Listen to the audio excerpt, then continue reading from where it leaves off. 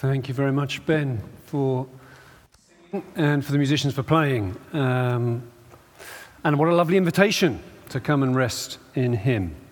Let me add my welcome to Rachel's from earlier on. Very lovely to welcome you to us this evening. And a special welcome if you are here in Cambridge over the summer from overseas and you've chosen to come and be here tonight, then you're very, very welcome indeed. Lovely to have you here with us.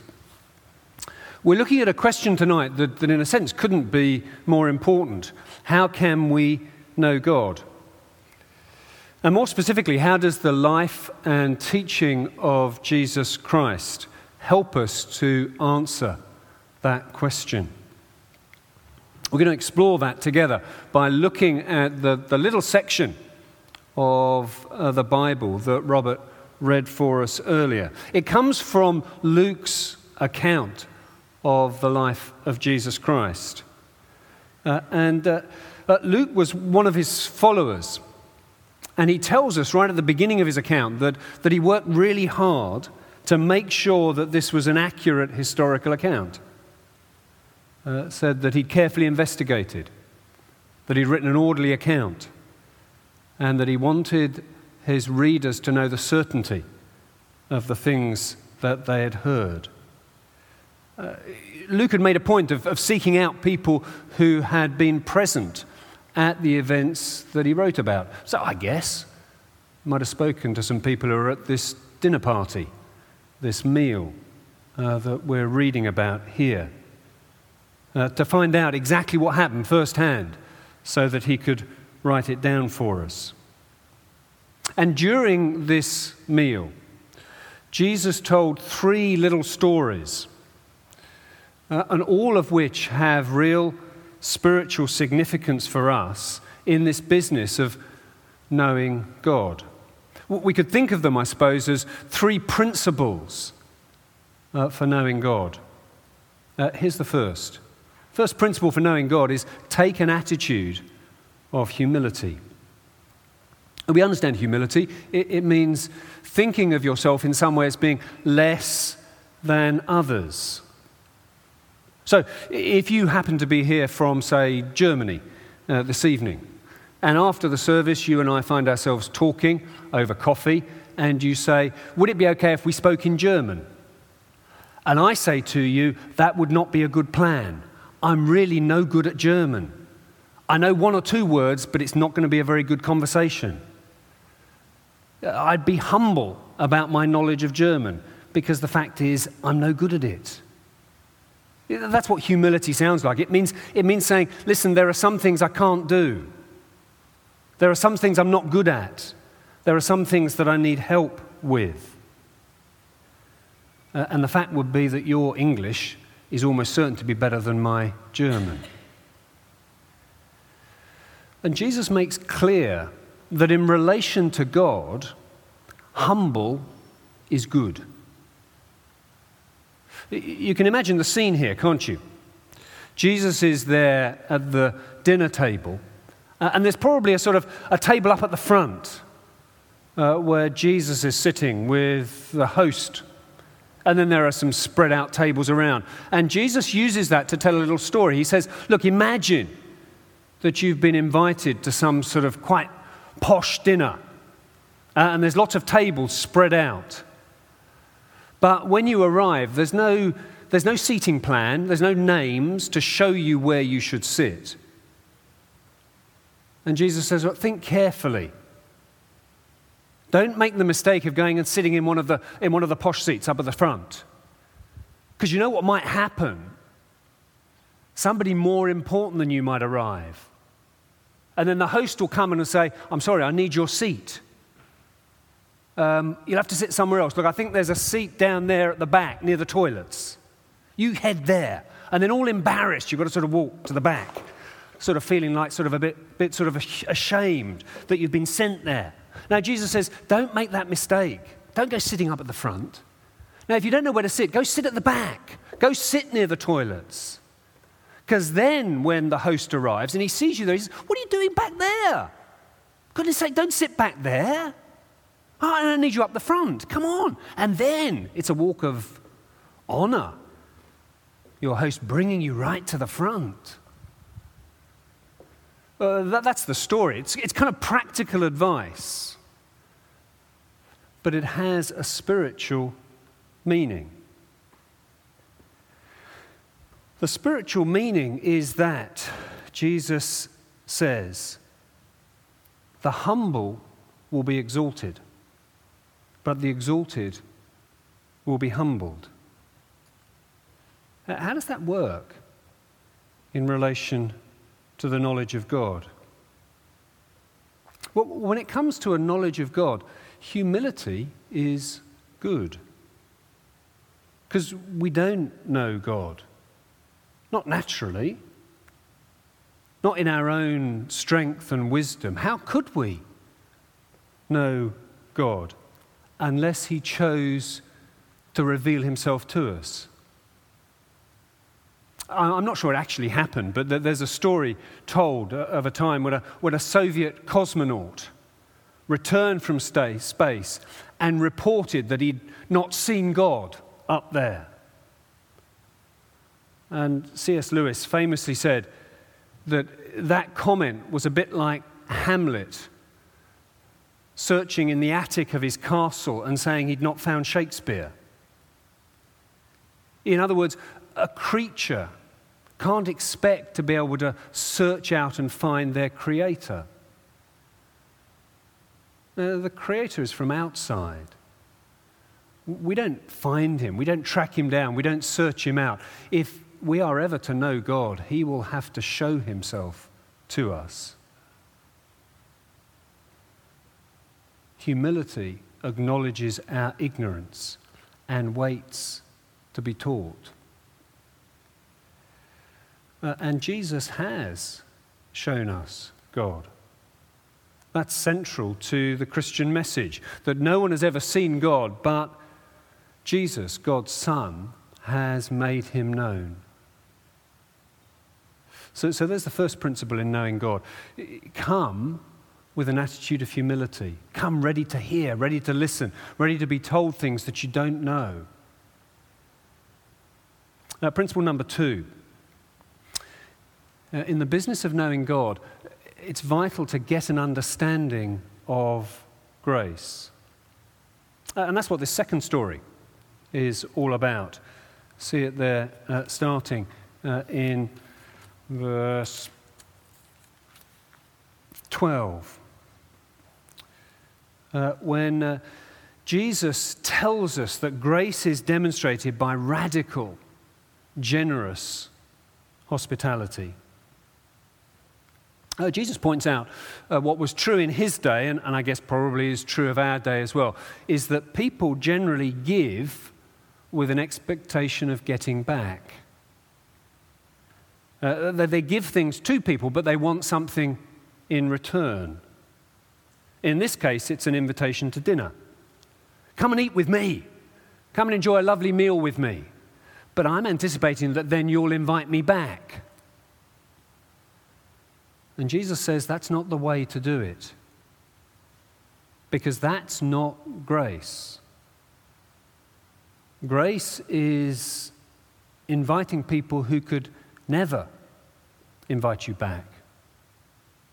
Grace is giving generously, extravagantly. This past week, my wife Beth and I were down in London teaching on a week-long residential, and we had arranged to stay with some people that we didn't know very well, and they weren't going to be there when we first arrived, so they'd given us the key, and we let ourselves in, and they told us where they wanted us to sleep, and a few days into our stay during the week, they arrived back from a 2-week holiday in Canada with all of their dirty washing and all of their stuff. And it was only at that point that we discovered that the room that we were in was their room. And the bed that we were sleeping in was their bed. And we said, look, we must have your bed back. And they said, no, we'll sleep on the sofa bed in the lounge. We said, we can't do that. And they said, yeah, no, it's fine. We'll do that. Now, that's extravagant grace, isn't it? That's extraordinary hospitality. If I come back from 2 weeks away overseas, I don't even want anybody in my house, never mind in my bed. What extraordinary generosity. Undeserved favor, extravagant kindness to us. And that is exactly the way that God works. People get so confused about this because people imagine that relationship with God is some kind of bargain. As if God says to us, look, I'll give you some blessings if you give me a few prayers. I'll give you life for eternity if you'll give me a few hours on a Sunday. People think that's the way that it goes with God. But it's not. No, relationship with God is based on radical, extravagant grace. We don't earn God's favor. We don't earn relationship with Him. We don't earn blessing from Him. He just gives it. But don't imagine that that means that His kindness to us comes free. It doesn't. Grace always costs. Think about our experience in London. In order for us to sleep in the comfortable bed, our hosts had to sleep on the uncomfortable bed. And that's pretty much the way that it works with God too. Because the Christian faith says for us to be brought in, God had to be left out in the form of Jesus Christ. For us to be welcomed, Jesus had to be rejected. Right at the very heart of the Christian message, that there are these three truths. First, that there are consequences for the way that we ignore and reject God. There is a penalty for that rebellion, that sin, as the Bible calls it, against Him. But that second, somebody had to pay that penalty. And then third, that the extraordinary message of the Christian faith is that on the cross, Jesus paid that penalty in our place. Jesus put out so that we could come in. Jesus rejected so that we could be received. And here in this tiny little story, Jesus says, listen, behave like that in relation to other people. Generously invite people in with no expectation of anything in return. Because when you do that, you're behaving a little bit like the way that God does, with grace, undeserved favor. So 2 principles so far. Take an attitude of humility. Assume that there's all sorts of things about God you don't know, and be willing to listen to the things He has to say to us. Second, get an understanding of grace, this extraordinary principle at the heart of the Christian faith, that you don't do bargains with God, but that He extravagantly blesses you.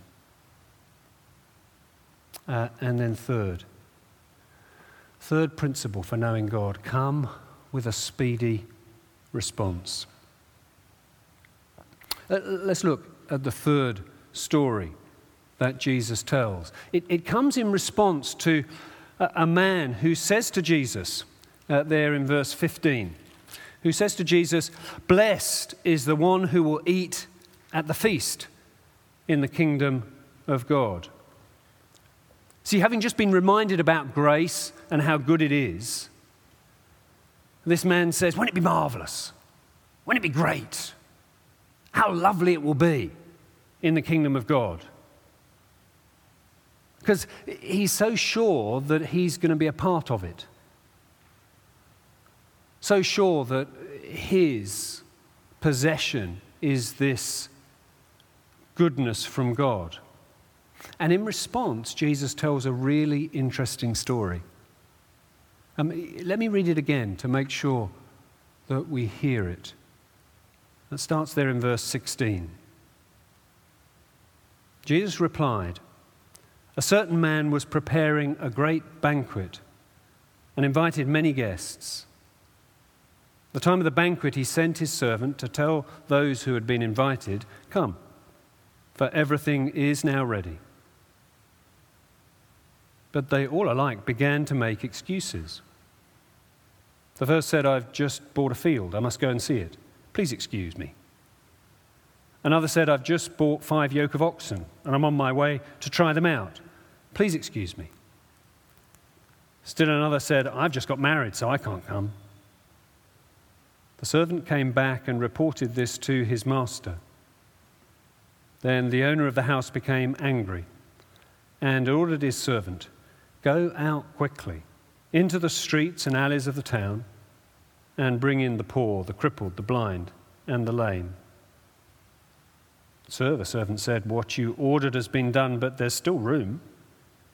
Then the master told his servant, 'Go out to the roads and country lanes and compel them to come in, so that my house will be full. I tell you, not one of those who were invited will get a taste of my banquet.'" It's a very striking story. And Jesus tells it for one reason alone: that we might know that the only people who eat at the feast in the kingdom of God are those who never expected to be there. You see, the banquet that Jesus describes has a kind of 2-stage invitation. At first, the host would have sounded people out, found out if they were able to come to his banquet feast. And then, knowing that they were able to come, he would then say, "Fine, well, on the day, once things are ready, I'll send a reminder to let you know," which is what he does. But at that moment when he sends a reminder to say, "Everything's ready, come, as you said you would," well, look what happens. "I've bought a field, I need to look at it. Got some oxen, got to try them out. Just got married." It's a bit like saying, "I've just bought a new phone. It's got to load a few apps. I've just got my washing to do. There's a bit of gardening. I've got some weeds to sort out." All stuff that could be done at any time. All things that haven't taken people by surprise. No, they're excuses. They're just excuses. What people are really saying is, "Do you know, I'm not that interested after all. I've got something else that's more important." The fact is, we can treat God that way. Well, when we say, "I know I said that I would have a bit of a think about the Christian faith, but, do you know, I'm busy just now.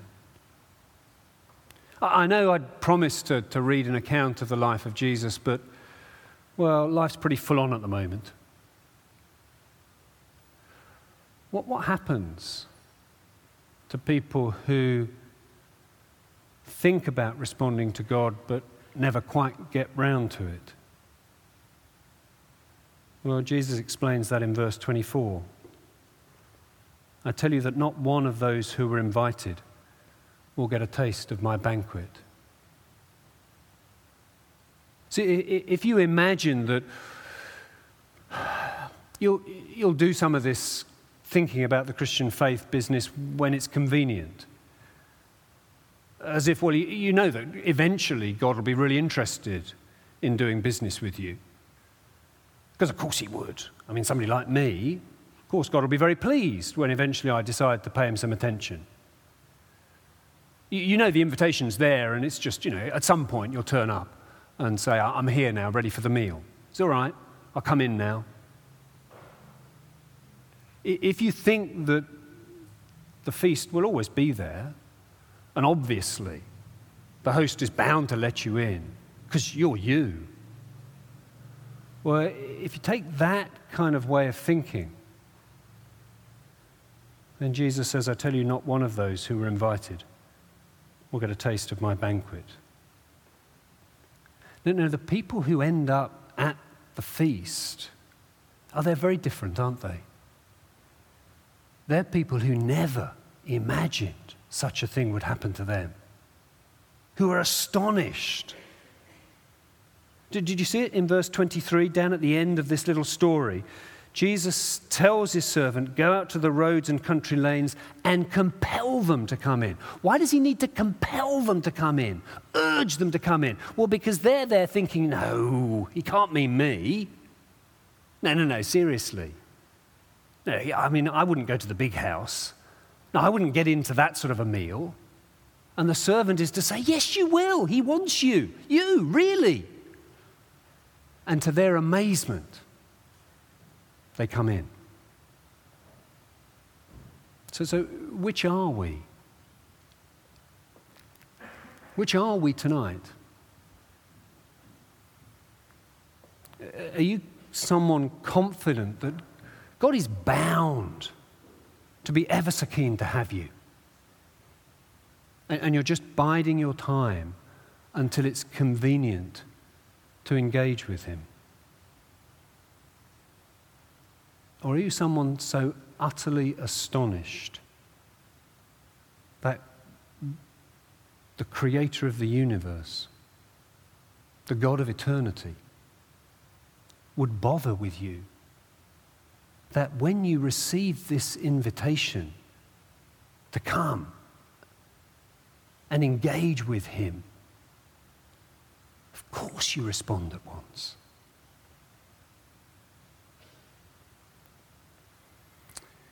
Three principles. To take an attitude of humility. How could I know God unless he reveals? How will I know God unless I let him tell me things that I would never know? Second, get an understanding of grace. Understand that relationship with God always comes as a gift. You don't earn it. And third, come with a speedy response. Don't delay, don't put this off.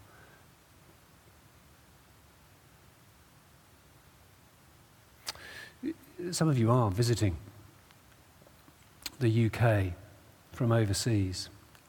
And I guess you're here excited to find out about our country, the UK, interested in finding out a bit about what we're like, some of the special things in our country like the royal family. So suppose this evening you receive an invitation from the king who says, hey, listen up. I've got a lunch on tomorrow. Come to Buckingham Palace, would you? Love to have you. Can you imagine? Oh, don't know. Not sure I can fit that in. I think I had some plans for tomorrow. We were going to Nando's. But you can't imagine it, can you? You'd be there in a moment. Of course you would. An extraordinary invitation to receive. So much more extraordinary to be invited to the banquet of the King of Heaven. So as we finish, how might you respond? Well, there are three possibilities to put in front of you tonight. You might read an account of the life of Jesus. If you've never done that, there's a pile of these copies of Luke's account, the one that we've looked at tonight, on a table at the back. Pick one up and read through. Read about this Jesus who came to deliver this invitation, this Jesus who came being put out in order that we might be brought in. Or talk.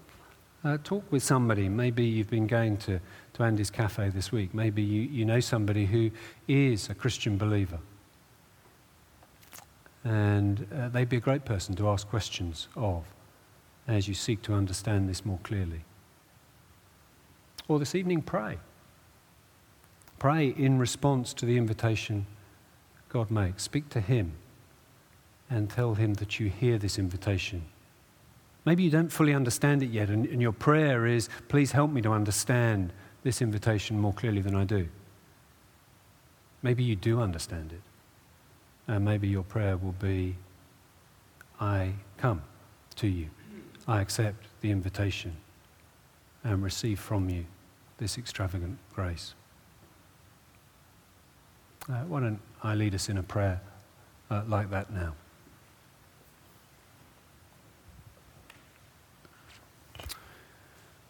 Lord God, we thank you that in order that we might know you, you came into our world in the person of the Lord Jesus.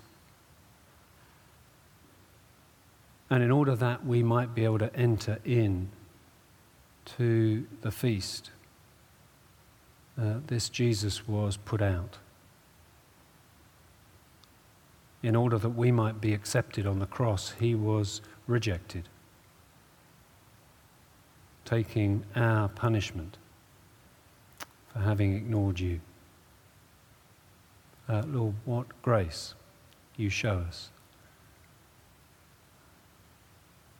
And Father God, acknowledging either for the very first time or acknowledging afresh that we do not deserve your favor, but we receive it.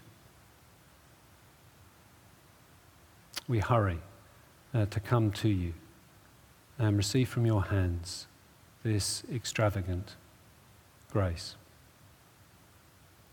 that we might, to our amazement, be those who feast with you in your eternal kingdom.